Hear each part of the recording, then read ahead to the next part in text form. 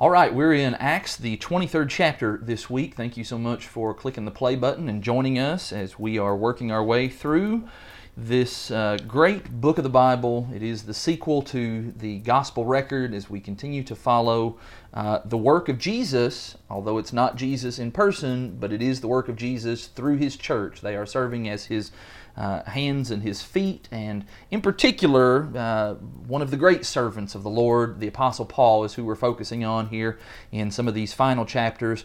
Jason, are you ready to jump into Acts 23? I'm legitimately excited, Josh. All right, so this is a chapter that does have a lot of narrative to it, and we are in the midst of really kind of some real dramatic proceedings here these last couple of chapters, and really through the rest of the book.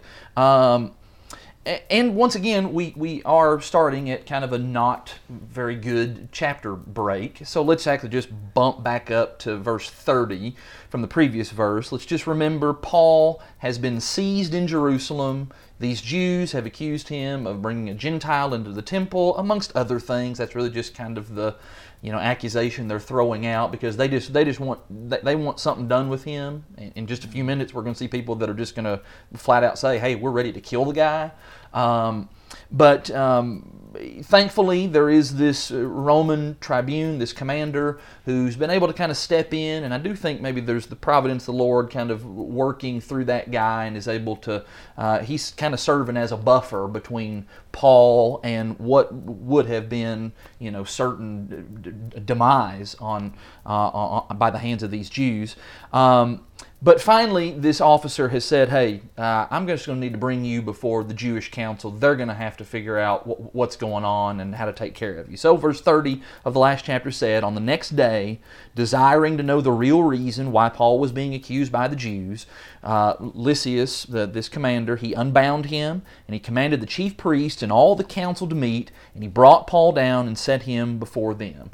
So it probably says something about, kind of the rank of this officer to be able to, rustle up the Sanhedrin council here in a hurry, here right here at the beginning of the next day, and say, "Hey, you guys need to do something with this guy right away." And so, beginning of chapter 23, Paul is, I think I said this last week, but he's essentially now standing where Stephen once stood. And it is interesting that Paul is now standing before the very group that he used to work for. I mean, he was kind of the mercenary for this very crew. Now, some of the faces may have changed by this point in time. We're talking, probably some 20 to 25 years later, somewhere in that ballpark.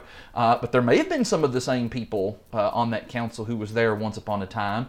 And now he's standing before them not as someone ready to give a report of, "Hey, here's all the great things I've done against these Christians." No, he's now having to stand and give a defense for essentially why he is a Christian. That's essentially what all of this boils down to. So verse 1, that's a lot of introductory stuff to say. Verse 1, "Looking intently at the council, Paul said, 'Brothers, I have lived my life before God in all good conscience up to this day.'" Now, that's all Paul's able to say before he's about to receive a smack on the mouth. But let's just sit for a second on what he says there in verse 1. Paul says here that, and this is a kind of a note that Paul repeats again and again throughout his writings and throughout some of these defenses, about having lived in good conscience. And there's a sense in which he's probably saying this to kind of just show, "Hey, I'm just like you guys. What you guys are doing right now, I know that you're doing this in all good conscience." And Paul is able to say from a very honest place in his heart that everything I've done in my life up to this present moment, I have done it with a clear conscience. What I want to say about this, just kind of to kind of draw some, just kind of a nice little application point here, is that Paul seems to speak highly of the role of the conscience and the way that God has placed a conscience within human beings and human minds and human hearts. I know that growing up, I heard lots of sermons that really almost made it sound like the conscience was bad. Yeah. You know, people would jump on Jiminy Cricket for singing that song about let your conscience be your guide. I heard preachers say, don't listen to that foolish cricket. He's wrong. You should never let your conscience be your guide. But yet there's a sense here in which Paul's saying, actually, your conscience can be your guide. Now, I'm saying that, but I want to temper that by saying, yes, for the first chunk of Paul's life, his conscience was guiding him, but it was guiding him to do wrong. And what that indicates is that his conscience was just improperly set. The conscience, in many ways, I think, is kind of like a wristwatch. You know, a watch is a great tool to have, but if it's not set correctly, if the time's not set properly, it's actually going to work against you. You're going to be late for stuff, and you're going to have all kinds of problems. A compass that's not calibrated properly, it's going to point you in the wrong direction. Having said that, when you get a watch that is set properly, or a compass that is calibrated properly, it's a wonderful tool. Mm-hmm. And Paul now, during this second act of his life, he's gotten his conscience calibrated correctly, and it has served him as a powerful tool to help him, to let him know what's the right thing to do. And of course, the instrument that helps us to calibrate the conscience accordingly is the Word of God, the Bible. That's what we want to use. If we're using some other, instrument to set our conscience, it's probably going to be faulty. We may stumble upon some right things, but ultimately we want our conscience to be guided by the Word of God. And when it is a wonderful tool. And Paul actually is going to say in other places, like for example in Romans chapter 14, if you're doing stuff that your conscience is telling you don't do, you shouldn't be doing that.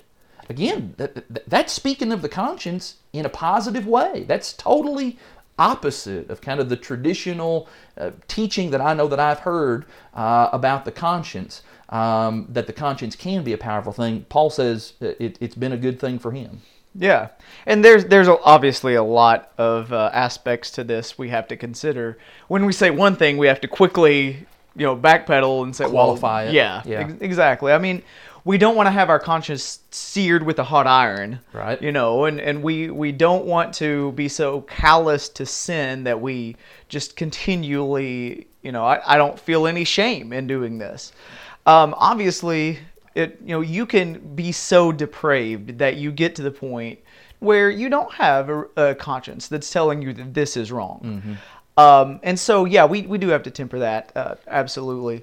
But, that being said, if we are diligent in putting biblical principles into play in our lives, then that's how we're able to do that. It's muscle memory. Yeah. The more righteous and good things we do, that's what we're going to be thinking about more often, and that's what we're going to do. That's what our conscience becomes. There are moments where, I'm not going to have a Bible, readily available to me, but if my conscience has been trained by those biblical principles, like you said, it's kind of it's a secret weapon, and it becomes muscle memory for me in the moment when I need it. Because usually that's when our conscience is needed the most. Is kind of in those, thick of the moment. We don't have a whole lot of time to think about this.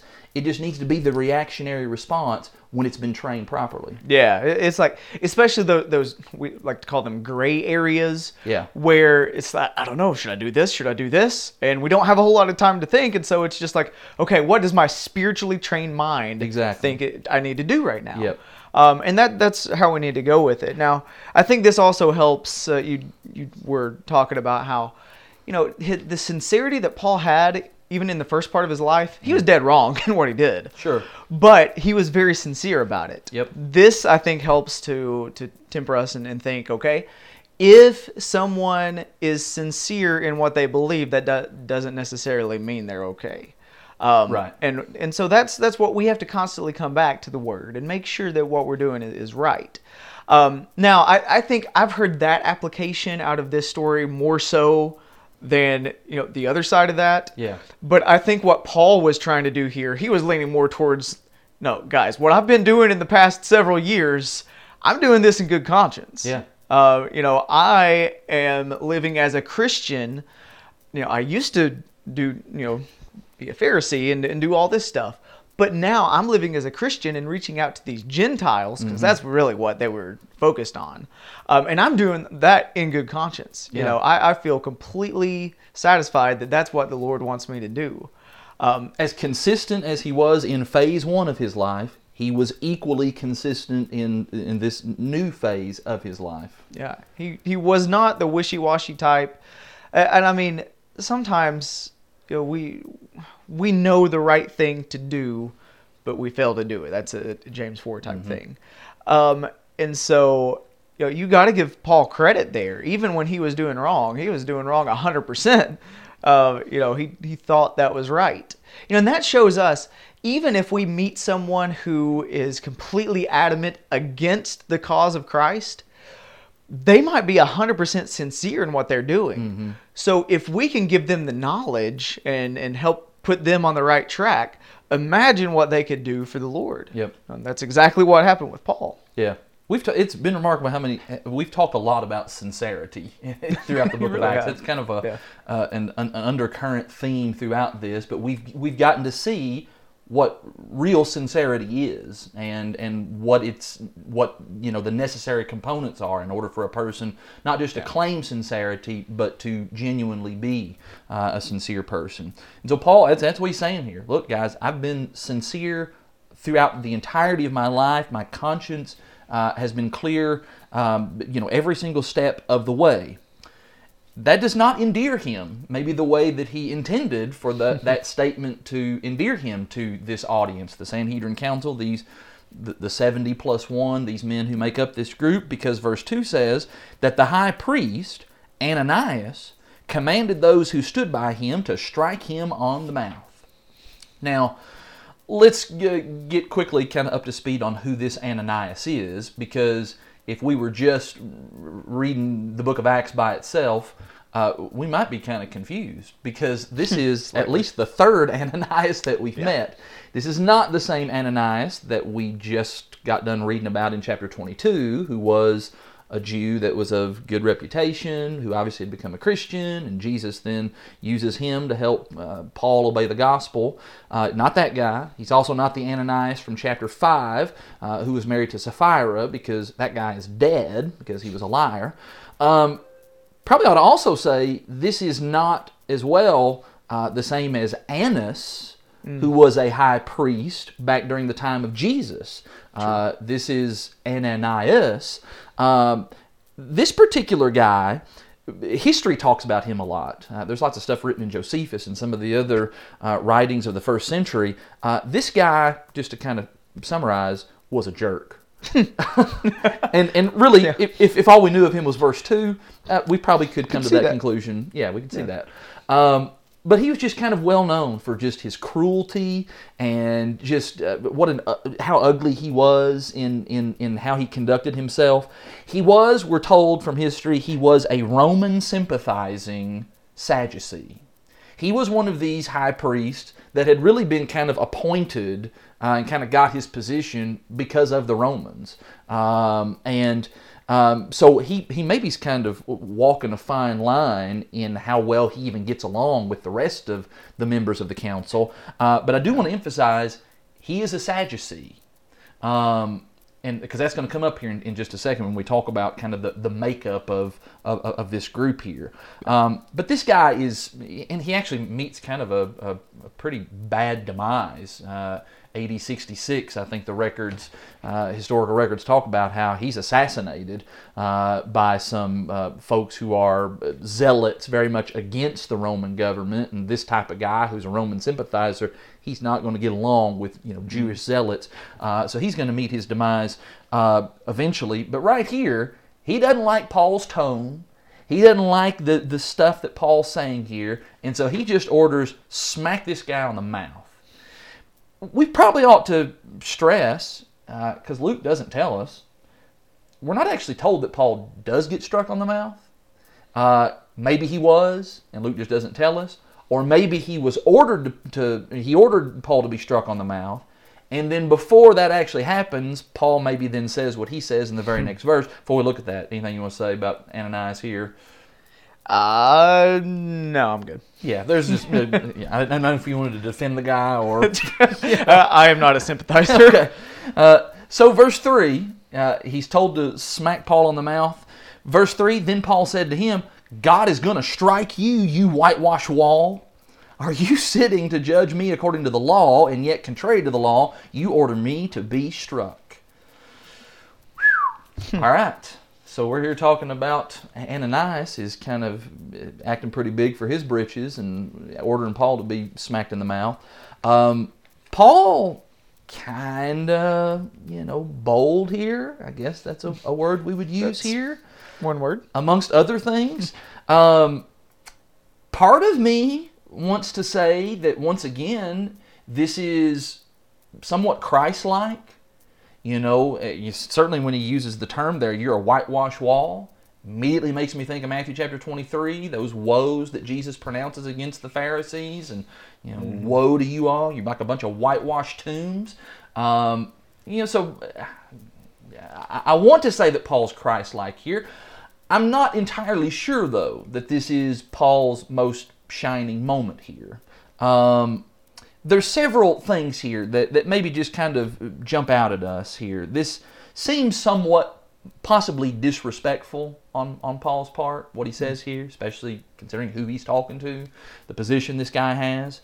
And yes, even though in reality the position of high priest at this point in time it really is kind of more of a figurehead than anything, doesn't really carry any kind of real power. He is still in a position of authority, and Paul is the very guy who in Romans 13 chapter would talk about, our responsibilities to be subject to governing authority. So, okay, something about this seems maybe a little bit out of line with what Paul would later write. So there's lots of different possible explanations for why Paul would kind of lash out at this guy and say these things. And there's several of them. For one, it's possible that maybe the council, as I mentioned earlier, was kind of convened so hurriedly that it's possible maybe the high priest was not adorned in his normal garb, the garments and the hat and all that sort of stuff. And so it's possible Paul didn't even recognize who it was that was talking to him here. He may have just thought he was, one of the other members and not necessarily the high priest. It's possible as well, Paul maybe didn't even know who the high priest was. He's been out of pocket for a little while. He's not been in Jerusalem for a little bit. So he may have not even been familiar with who Ananias was. It's possible, some have suggested, and this is kind of maybe even hinted at in some of Paul's epistles, that maybe Paul didn't have good eyesight, and that maybe if he was adorned in all the high priestly garb, Paul just couldn't really see him well enough to know. Paul talks in the Galatian letter about how the Galatians would have been willing to pluck out their eyes for him. And so some have wondered, is that maybe an implication that they knew that he had poor eyesight? Don't know. You see what large letters I've written to you? Right. Those sorts of things. Some think maybe this is Paul being just sarcastic, that he does know this is the high priest, and this is just kind of his way of saying, I can't believe a high priest would act like this, you whitewash wall. And as someone who is a fan of sarcasm, I could buy some of that as well. There is also just finally the real possibility that Paul just lashed out here and it just was a mistake. And it was just wrong on his part. And it's very possible, especially considered in verse 5, what Paul himself is going to say, that he just did the wrong thing here. And I'm pretty sympathetic with him if that is the case. And that's probably where I'm inclined to lean most of all, because I know how many times in the heat of the moment somebody, says something, or in this case, getting ready to do something physically, and I just let my tongue take over. And I think if that's the case, that's just Luke. One of the ways Luke is helping to humanize Paul for us.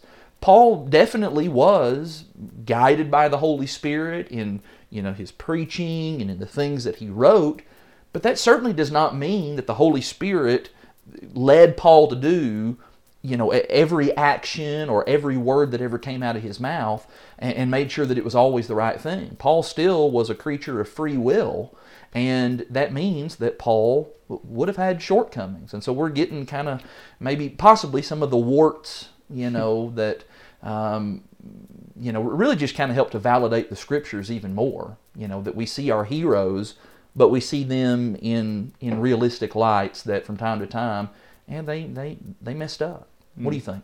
Well, to be honest, I'm split about 50-50. I've looked at this a lot. A lot of you listening, you didn't hear the conversation Josh and I had off air a few days ago about trying to work through this, and since then I've tried to look at things and get a good grasp. I've come to the conclusion I don't know. Yeah. Because, things like when Jesus tells the apostles, don't worry about what you're going to say when you're in front of those in authority and that sort of thing. I'll give you the words. It's like, okay, well, what exactly does he mean by that? Does he mean every word when they're in front of any kind of authority? What about in verse 3, when Paul is addressing the high priest there, Ananias, he mentions, do you sit to try me according to the law? So he seems to indicate he knows that he's in some sort of judgment authority, which, definitely the high priest would have that. I don't know if he assumed he was, some other type of high-ranking council member there.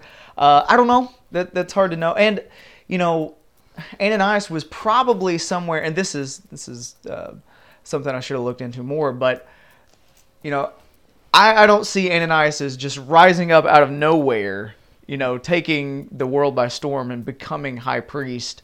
He was probably at least in the background somewhere, so I don't know if Paul would have been aware of that or not. Yeah. But then again, I see where you're coming from too.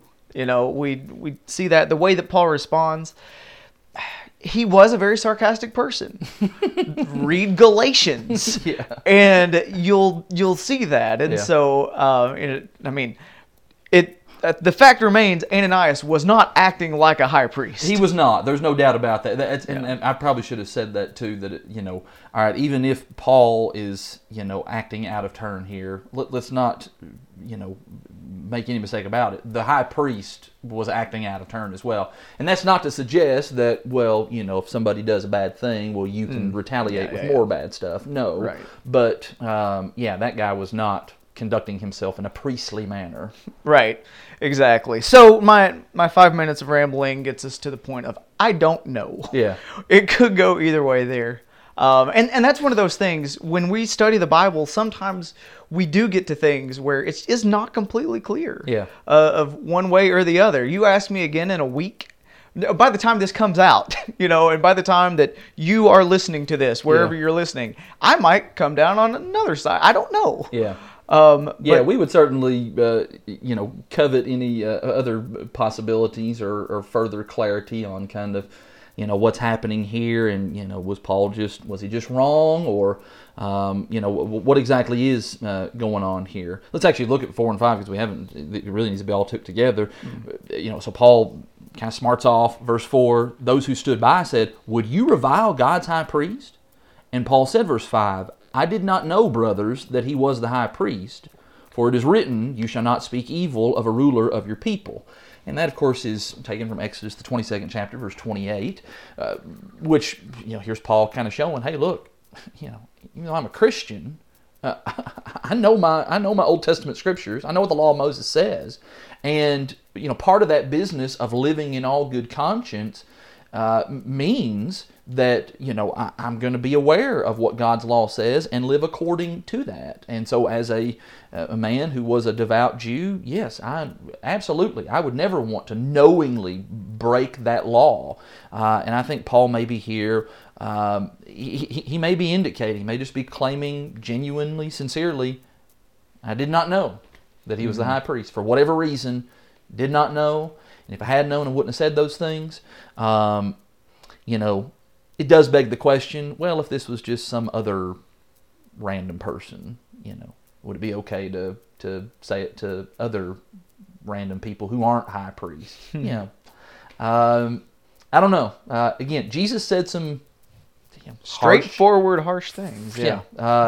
And so Paul here just kind of acting in the same spirit of Christ, is kind of striking back here. But there is here, maybe kind of the overarching thing here, is there is a strength that Paul is demonstrating here in his defense, and wanting to be given a fair hearing.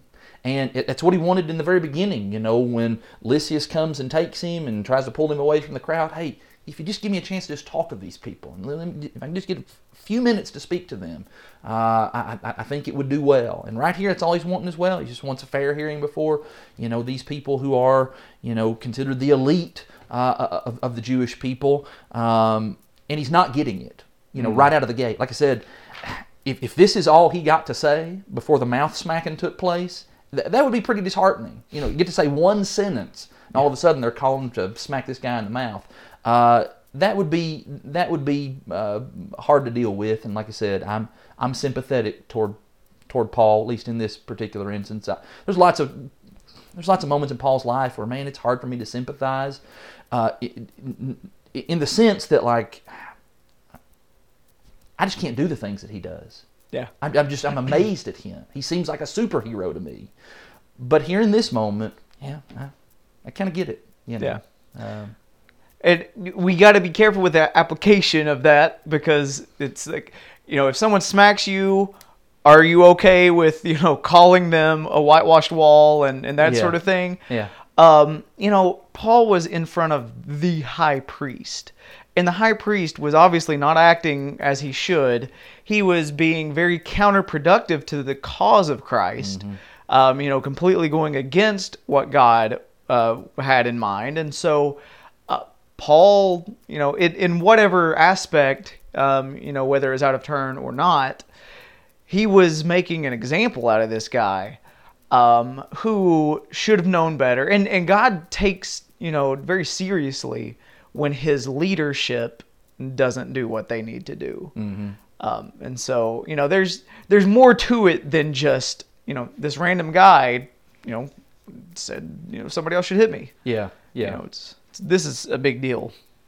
There's even we could go on a whole additional tangent about, at this point in history, is the high priest role, is it really even something God even wants anymore, by this point in time? Right. The covenant of Christ is in full force and effect, and so this guy's nothing more than just, he's just playing dress up, we could suggest. But regardless, we've noticed that Judaism did not just immediately die the moment that Christ was raised from the dead. There was this period of time, and there's still going to be even more time before at least kind of the final, God's way of kind of putting the final death nail in Judaism in AD 70 when he destroys the temple in Jerusalem. But still, lots of questions, and we may never know all of the answers here. But if nothing else, we get some images of Paul's humanity. There's another thing interesting about this chapter. We're going to notice this here in just a moment, and then even a little bit further down.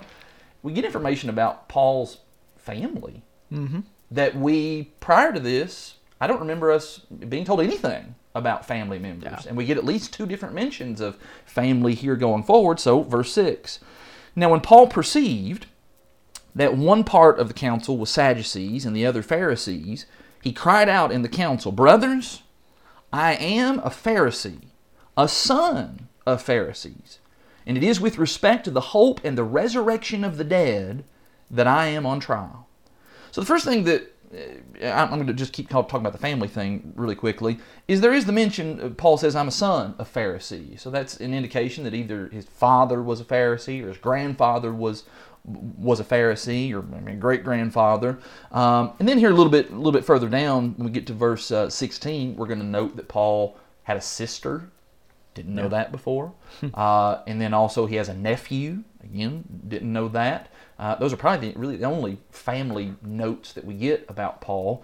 But again, I appreciate Luke including those things. It kind of brings Paul down to a level that I'm able to relate to a little bit better. It makes him more human in my eyes. But Paul sees, Luke says that he perceived that the council is made up of partially Pharisees and partially Sadducees. And we tend to think that Pharisees and Sadducees just got along because all of them hated Jesus. But the truth is, they really didn't get along. These are completely different factions. I mean, there's a reason that they have different names and, operated differently, and that's because they were not on the same page about things. We've noticed in previous chapters about how Sadducees did not believe in angels. They did not believe in the resurrection, and that seems to be the point that Paul's keying in on here in his statements here. But the first thing, by Paul identifying himself as a Pharisee, okay, well, that may potentially kind of make it look like, well, some of those guys, the other Pharisees on the panel, well, they're going to kind of favor him a little bit. And all of us over here on the Sadducee side, well, we just especially don't like this guy. And then when he throws out this mention here of, the reason I'm here today is because of my hope of the resurrection of the dead. Once again, you're talking about something that would just set the Sadducees off, something that they just vehemently denied, were opposed to it. They very famously had come to Jesus in Mark the 12th chapter and, asked that big hypothetical question about, the woman and has all these husbands and whose wife is she going to be in the resurrection, if there even is such a resurrection. So Paul lobs these things out there, and it is going to create what we would recognize as it's going to kind of split the panel. It's going to split the jury that he's in front of. I lobbed this to you off air prior to this. Yeah. I realized that the text says in verse 8 that when Paul perceived that one part were Sadducees and one part was Pharisees, that he says this. And we could read that in the sense that Paul said this just because he's wanting to blow the whole thing up. He's wanting to just throw a wrench and essentially have a hung jury, and so his buys him some more time. I'm just not fully persuaded that that's the reason he says this. Paul's always very intentional with the things that he teaches and preaches, and that's what he's doing. He's teaching. He talks about, I have a hope of the resurrection of the dead. That's him doing evangelistic sorts of stuff. And I just think it's Paul just seizing the opportunity of the people that are in front of him and who's before him to be able to just try to say something that might seize their attention long enough for him to give an explanation for the hope that lies within him. I just don't, like I said, I just don't buy fully that Paul just, is just trying here to get out of the situation. I think he's actually just taking advantage of what's before him. What say you? Well, this is another thing that I'm about split 50-50 on too, because you think about both sides of this, either the side of Paul is just saying this to disrupt the process, get out of it, or Paul is saying this in order to have an audience and be able to speak, without getting hit or whatever. Maybe there was some of both in there, because maybe, yeah, because you realize these people had plenty of opportunities to hear before, right? And they should have already listened and paid attention. By this point, he might have realized, look, I'm getting nowhere with these guys. In other places we've seen where he goes to the Jews first at the synagogue, he'll shake the dust off his feet at their clothes or whatever at them, and then say, okay, I'm moving on to the Gentiles because you aren't listening. Mm-hmm. Maybe this was just the great escape plan for that, just because it's okay, you guys aren't listening, so we're not getting anywhere with this trial. This is going nowhere quick. Maybe I need to do this. But I can see this as, he saw it was going nowhere, and he's creating a little diversion, but with the hopes too that he's able to at least reach some of the audience, yeah, or connect with some of them. So I don't know that it has to be one or the other. Maybe it is a split approach. Yeah. And just seeing what happens. Yeah. See, and I fed you this stuff a week before because I wanted you to come in with just totally opposite thoughts, and you walked right down the middle on both of them. I do. I don't know who owns this fence. I know. We get the best episodes are the ones where we don't agree on stuff, and we're not totally disagreeing on anything just yet. 63%, I think. Yeah. So yeah, it does result in being kind of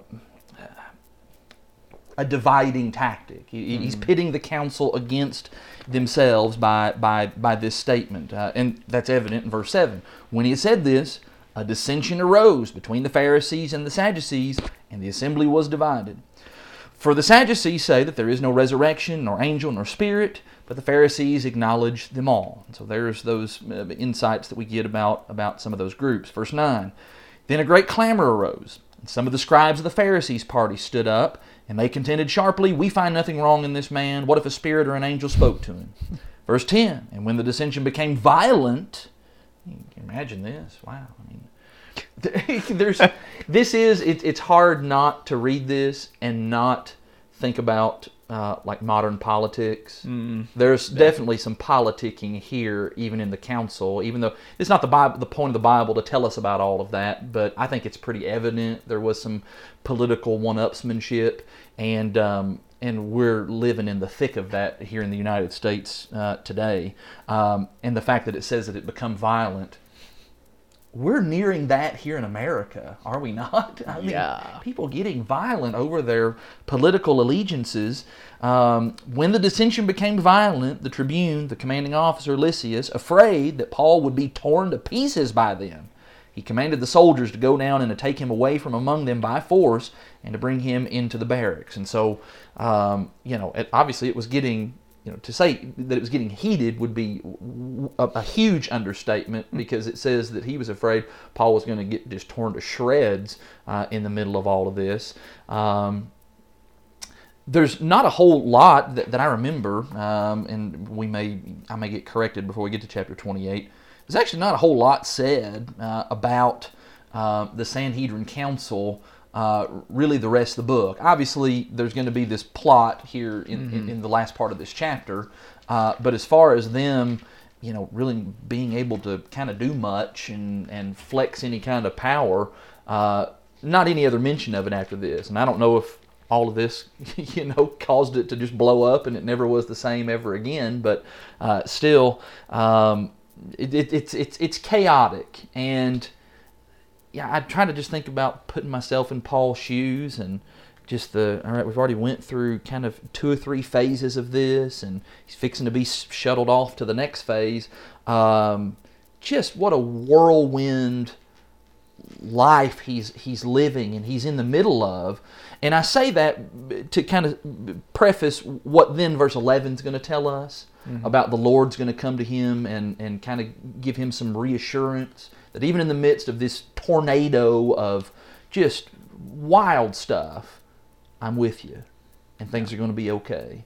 What do you want to say, though, about the remainder there of that paragraph about the blowing up of the party? A lot, but I'll try to keep it brief. So the rest of the book of Acts, one thing, he's not going to be in Jerusalem anymore. And so, as far as how much the council's going to be involved, they at least send some delegation, maybe even a couple times in a couple different spots. And so maybe there's some of that. We really don't see much, but you're right about that.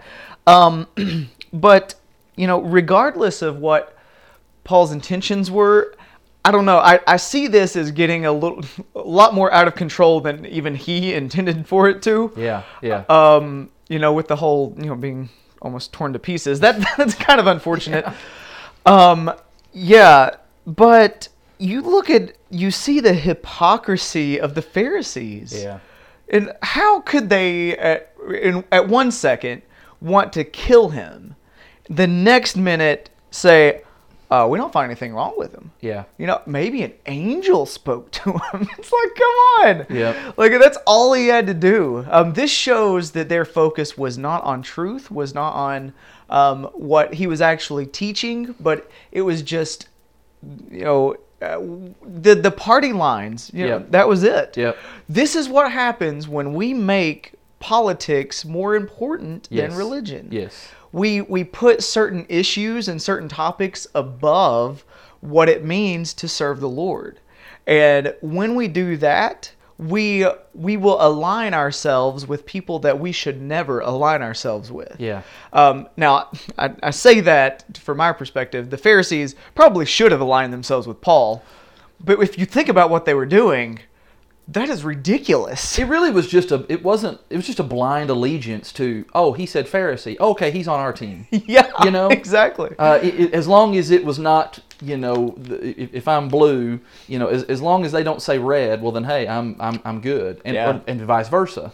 If Paul had said, I'm a Sadducee and I'm a son of Sadducees, well, the Sadducees probably would have done the exact same thing. Yeah, exactly. And that is the way that modern politicization tends to work today, to where there's just almost this blind allegiance to, a color, or to, the elephant or the donkey, or a name, a title, than there is to actually the substance and again, truth. That's what my allegiance ought to be to, is to truth, not to this or to that. And this is us not, and Jason and I are probably not the best people to be talking about politics, because we really don't have a whole lot of allegiances to political ideologies, and but it's because it's fraught with all kinds of troubles, and here's kind of a first century example of that, and it's still happening 2,000 years later. But Josh, aren't the Pharisees much more closer to the ideology that God would have, because they believe in the resurrection and they believe in angels and spirits, and so wouldn't it be much better to be aligned with the Pharisees, even though they're bad in some areas? Is that I think what you did there. Not so subtle, right? You're saying the Pharisees are the Republicans of the first century. Ooh, we went there. So I think another aspect, bringing up what we were talking about before, maybe Paul's intentions were to out everybody. Yeah. Just to show, hey, listen, none of you are doing the right thing, and none of you are being righteous right now. That's right. They all come across looking bad. Yeah. And so maybe that was his intention, Yeah. of just ousting all of them. Yeah. In their stance. He does. He does. The Pharisees just come across looking like complete hypocrites here, and the Sadducees just come across looking like a bunch of idiots. So at the conclusion of all of this, again, there's just this storm of just wackiness going on all around. Verse 11: the following night, the Lord stood by Paul and said, "Take care." Well, actually, can we just sit and appreciate the words there, that the Lord stood by him? Paul later on in the letter to Timothy, which is later in his life, when he really had been abandoned by pretty much everybody else, he's going to make this statement, and he's not referring to this, but I think he's just talking about how time and again all these other people abandoned me, but the Lord stood by me. Even when people who should have been there for me weren't there, the Lord was with me, and that ought to provide us some measure of comfort. I realize we sometimes, I think sometimes we give people who are lonely a hard time, and we say, well, you've always got the Lord, and that's true, and people still desire human companionship. But having said that, at the end of the day, the Lord does still stand by his people. And that is just incredibly comforting and powerful. And on this particular occasion, it's not just that he stood by him, but he says to Paul, "Take courage, for as you have testified to the facts about me in Jerusalem, so you must testify also in Rome." And so this desire that Paul has to ultimately go to Rome, there's the assurance given here, yeah, you're going. You're going to make it. And so if Paul, in the midst of all this chaos going around him and he nearly being torn to shreds, maybe at this point might have started to think, oh man, I don't know if I'm going to get out of here. Here was Jesus, the Lord telling him, no, you're going to be okay. I'm going to make sure. Now, he's not going to get to go to Rome probably in the way that he thought he was going to get to go to Rome, Yeah. But you are going to get to go to Rome, and you are going to do the very thing that I've appointed you to do, and that is to testify about me before the Romans. So take courage, take heart. Yeah, that's so encouraging, and I think that we need to look at this verse more and think about that, because I mean we don't think about that as often. And I'm speaking for myself. I don't know, but you think about if you've had a tough day, tough week, tough month, tough year, whatever. The Lord is always with you, and even if you don't see Him, feel Him, whatever, we just take courage in that and know that that's there. And again, when things aren't going like we expect them to, even when the Lord's with us, maybe we're going to Rome, but not in the way that we expect. Yeah. Now this sets up an interesting thing. This idea of what does it mean to trust God, because Jesus directly gave him the statement, you are going to go to Rome. Mm-hmm. And so, what would we do with that? Jesus tells me, you are going to go to Rome, for sure. Mm-hmm. I believe the Lord. He is not lying to me. I know I am going to go to Rome. But what happens when troubles come along the way? What do I do with that? Do I just sit back idly and say, well, the Lord will take care of it. The Lord will guide me through.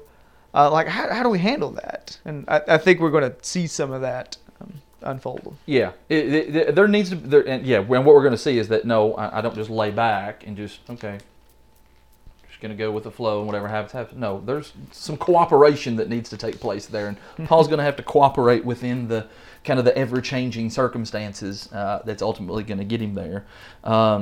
Verse 12, when it was day, the Jews made a plot, and they bound themselves by an oath neither to eat nor drink until they had killed Paul. Okay, so we've just immediately went from, all right, we're going to try to have some talks and try to have some discussions, and then maybe even kind of go through a formal trial, to now we're just jumping all the way to DEFCON 5, and we're just going to kill this guy. Let's figure out how to kill him. Verse 13, there were more than 40 who made this conspiracy. The mention that there's 40, that ought to tell us just how significant it was, how much Paul was hated by, it wasn't just, the plot of one or two. And we got 40 people who are they're gonna bound themselves with an oath. Verse 14, they went to the chief priests and the elders and they said, we have strictly bound ourselves by an oath to taste no food until we have killed Paul. Now therefore you, along with the council, give notice to the tribune to bring him down to you, as though you were going to determine his case more exactly.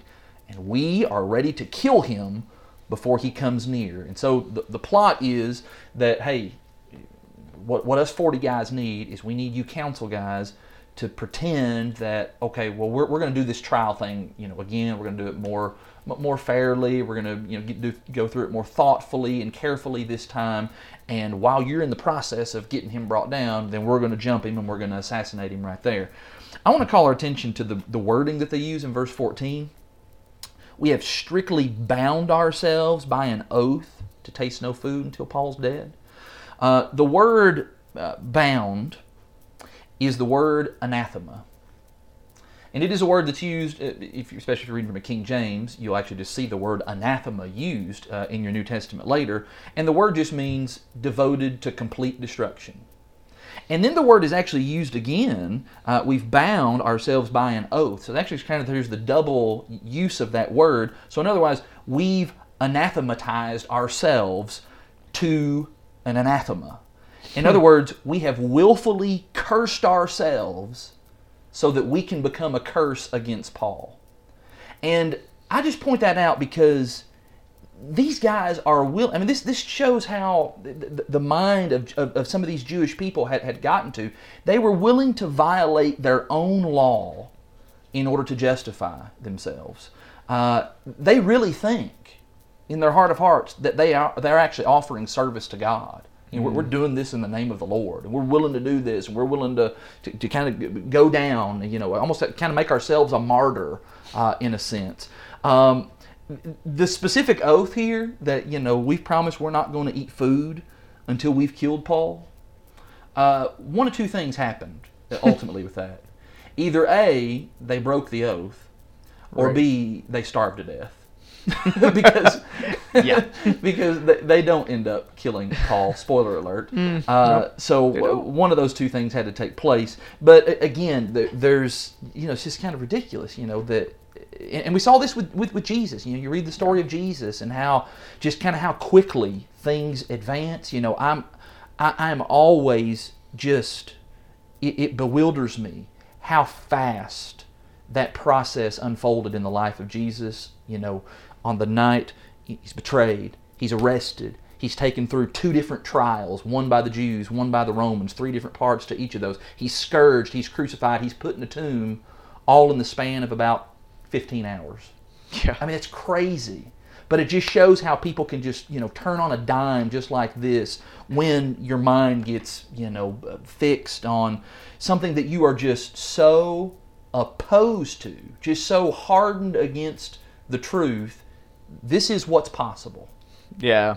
Man, I wonder how many of these people were part of the Pharisees that cried out, we find nothing wrong with this man. Yeah.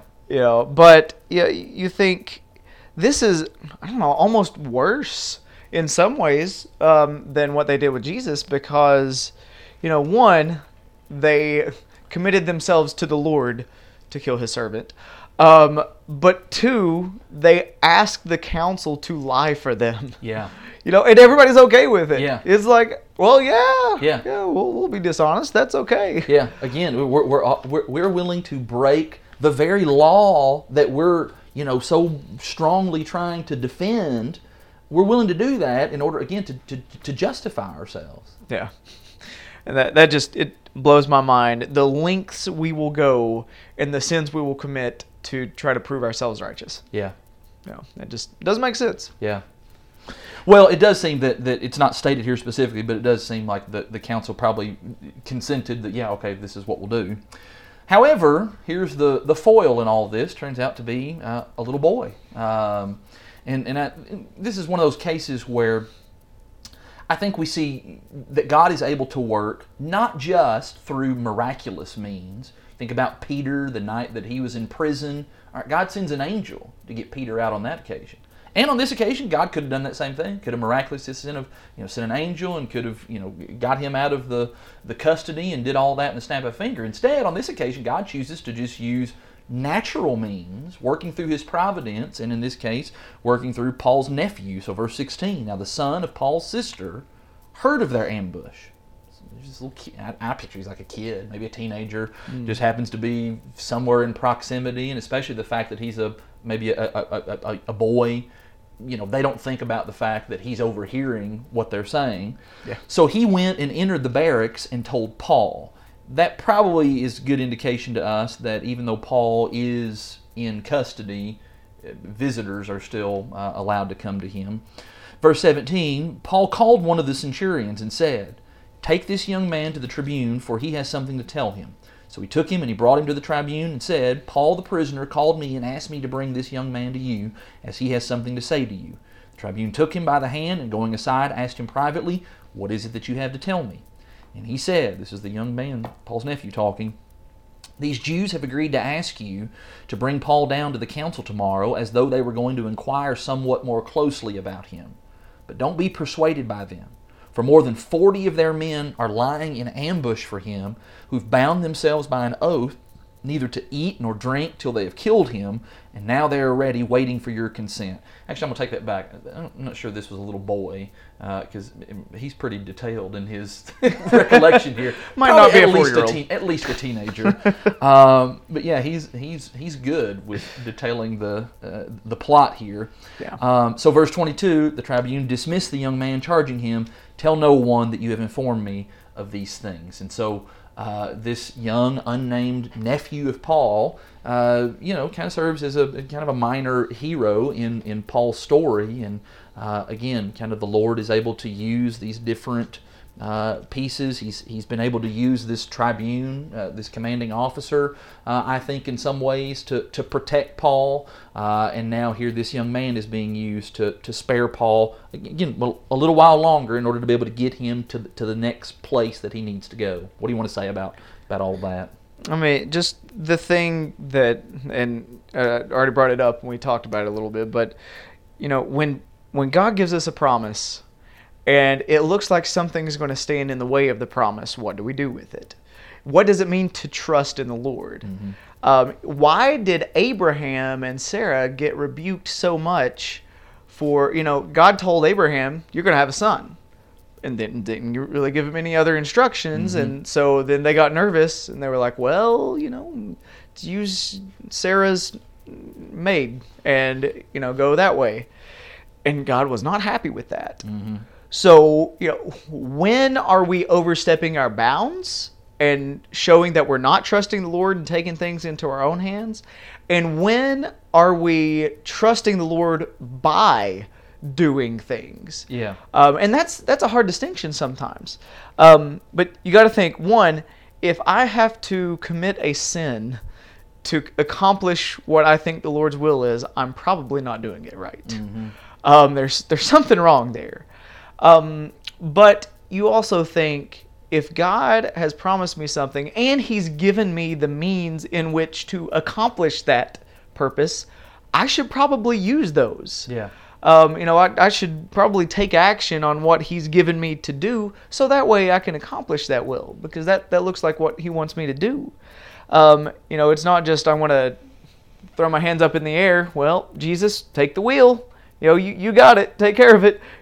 Nephew of mine, just keep your mouth shut. God's got it.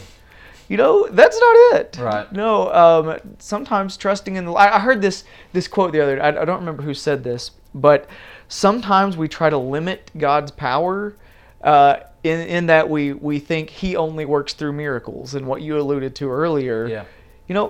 God is much stronger and smarter than that. He doesn't have to work through miracles. He can work through the actions of people. And in a lot of cases, it's even more amazing to me. I would. There's lots of miracles in the Bible that I would have loved to have seen, and I would have been amazed by them. But in many ways, when God's able to work through His providence, through natural means, man, it just makes you even more amazed by like the wisdom in how He was able to, chose to do it that way and orchestrate and see to it that the right people were in the right place at the right time. And it's no less, it doesn't make us any less in awe of God for God to work providentially. Like I said, I'm not trying to diminish miracles, and by the same token, I don't want to diminish God's providence. It all makes us just stand in awe of just how awesome He is. Yeah, amen. And so Paul shouldn't look at this situation, and I don't think he does, but he shouldn't look at this situation and, there are two opposite extremes there. Either, okay, I'm not going to do anything, God's going to take care of it, boom, miracle. But he shouldn't look at this either and say, oh, look how smart I am. I took my nephew here and I orchestrated this. Yeah. It's not about that either. We recognize the Lord's power in working however He does. I can picture Paul after the nephew coming and telling this. I can picture Paul stopping right there and praying and saying, "Thank you, Lord, for sending my nephew to do that." Right. Amen. So thankfully the officer here, Lysias, he takes it seriously. And that probably was a little bit different.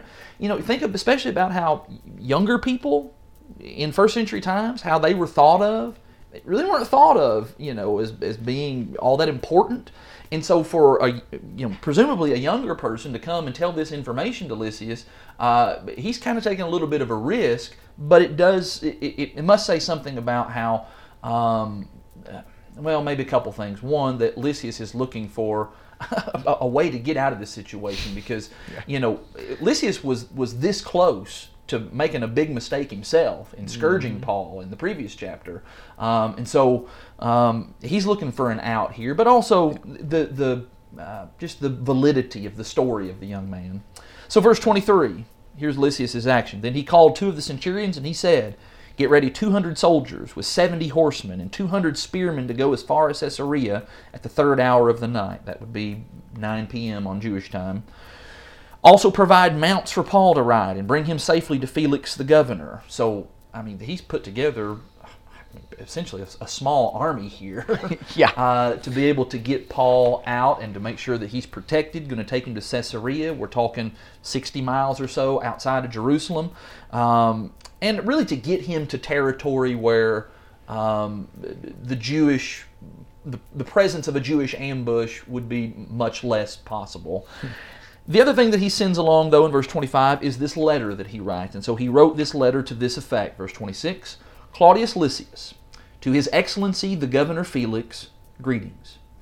This man was seized by the Jews and was about to be killed by them when I came upon them with the soldiers and rescued him, having learned that he was a Roman citizen. And desiring to know the charge for which they were accusing him, I brought him down to their council. And I found that he was being accused about questions of their law, but charged with nothing deserving of death or imprisonment. And when it was disclosed to me that there would be a plot against the man, I sent him to you at once, ordering his accusers also to state before you what they have against him. It is interesting, he doesn't mention anything about how I nearly scourged the guy. They conveniently left that out. Yeah. But everything else he says in it is truthful. And so, hey, and it's not just, I don't take it that he's just trying to just pass the buck off. I don't know. There's some admirable qualities about this guy. I've actually kind of grown to like him over these last couple of chapters, and he's kind of wanting to do things properly and orderly. That very much was the Roman way. Romans were just so opposed to, disorder and mobs and those sorts of things, and this guy's all about preserving that.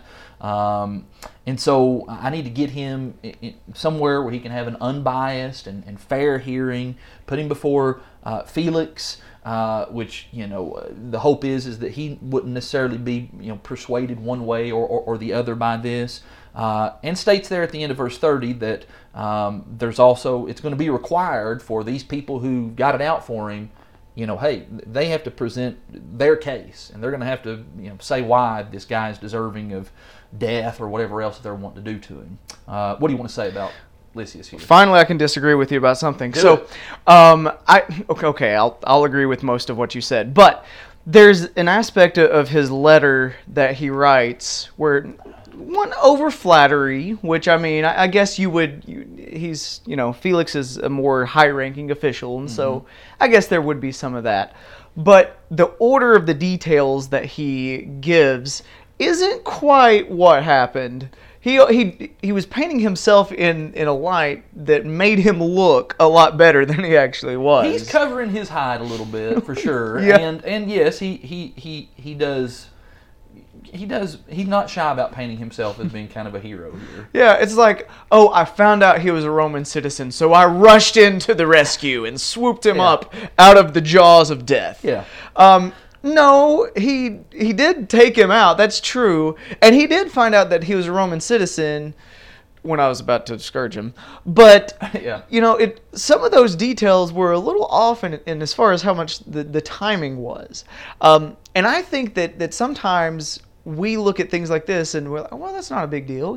He's just painting the story a little bit differently. All the facts are there. They might just be rearranged a little bit. We have to be careful. Left some stuff out too. Yeah, exactly. Yeah. Left out some key details. And sometimes we would say things like, well, everything I said was truthful. If they took it the wrong way, it's their fault. Yeah. It's okay, come on now. Yeah. When we are intentionally trying to paint ourselves in a better light, make us look better than we actually were, that shows a couple things about us. One, we're willing to be dishonest, or at least we want people to think of us in a different way. And so that means we care more about what people think of us than we do, being strict, holding to the absolute truth of what happened. And so there's a lot of self-preservation that goes on. And I think we do this all the time. And unfortunately, sometimes even, we have passages that talk about we need to confess our sins to one another and pray for one another, James 5.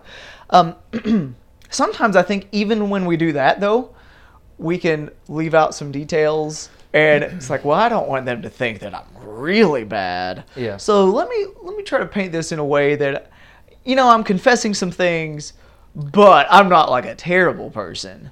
I always think of people, and I understand there's a reason for this, but there's something that seems less than when, for example, someone comes forward during the invitation, a Christian, and says that they want to confess sin, and they'll kind of just talk in maybe generic, broad terms of, well, I've just not been what I ought to be. Okay, well, yeah. So has everybody else in this room. True. Yeah.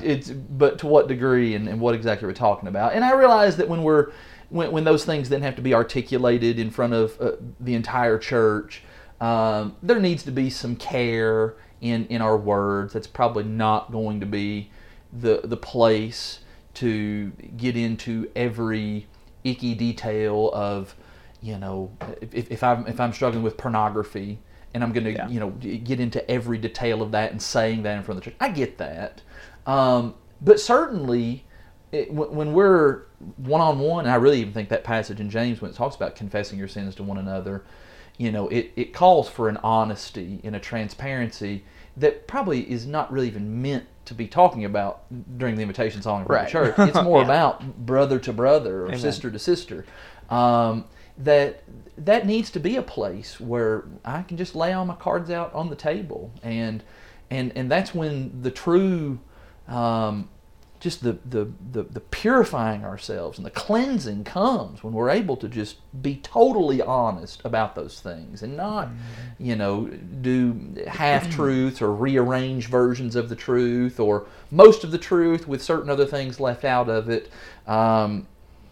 Yeah, those are all points, and I appreciate you saying it, because I certainly don't want anybody to think that I'm trying to say some nice stuff about this guy. Claudius Lysias is not the paragon of virtue that we need to be, making our moral compass calibrated by. Don't do that. But you're right, and there is kind of just a good general point here to be made about truth and honesty and dishonesty. Yeah. Well, side note here, probably number 37 of the episode, but what you were talking about, James 5, about being willing to confess to each other, more of a one-on-one thing. I think that's something that we don't do enough of. Yeah. I think that, I'm speaking to individual people here right now. If you don't have someone that you feel comfortable enough with to go to and confess things and talk about what you're struggling with and what you need help with, we need to find somebody. Yeah.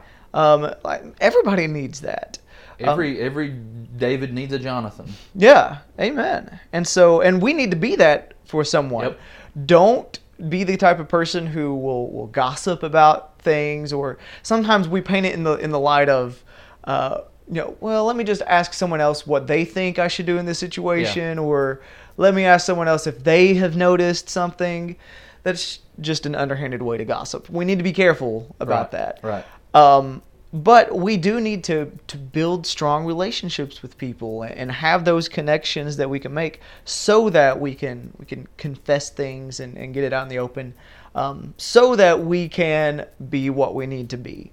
I totally get Claudius Lysias here that wasn't his goal and purpose in this. And so as worldly people go, we could take some good examples of people of the world that do good things. Yeah. But he's definitely having to do some verbal gymnastics here.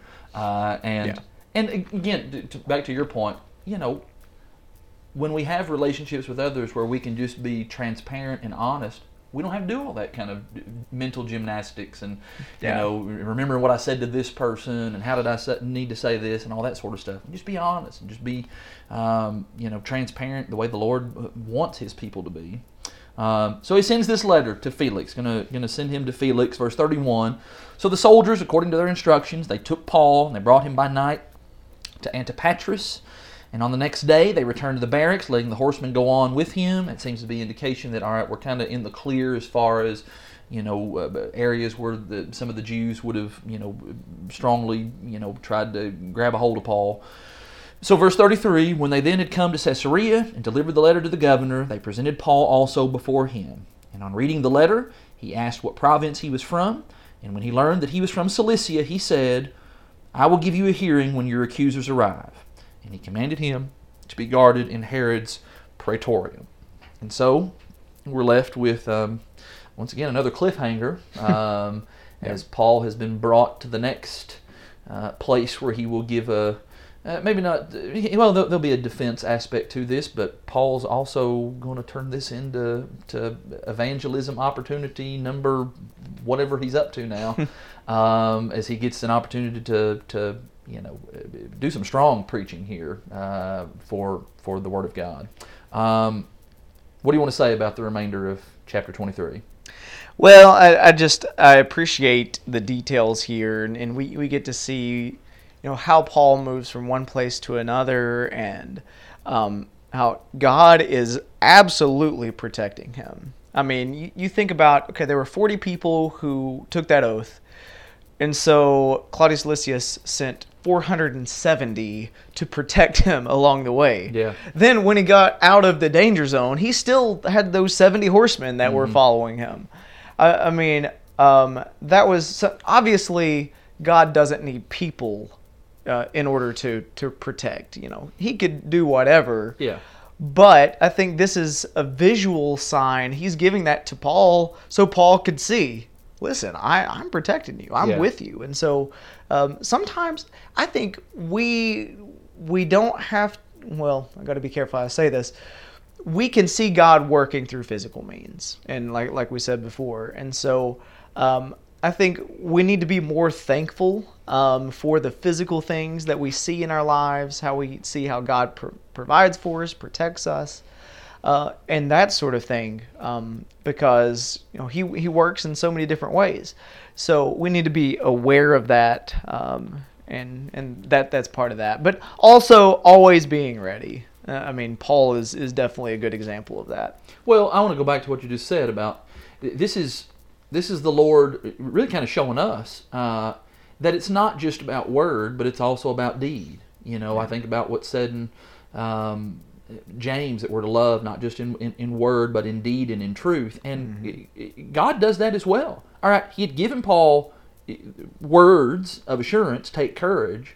But now, in deed, I'm going to then show you some things that will enable you even more to do that take courage thing.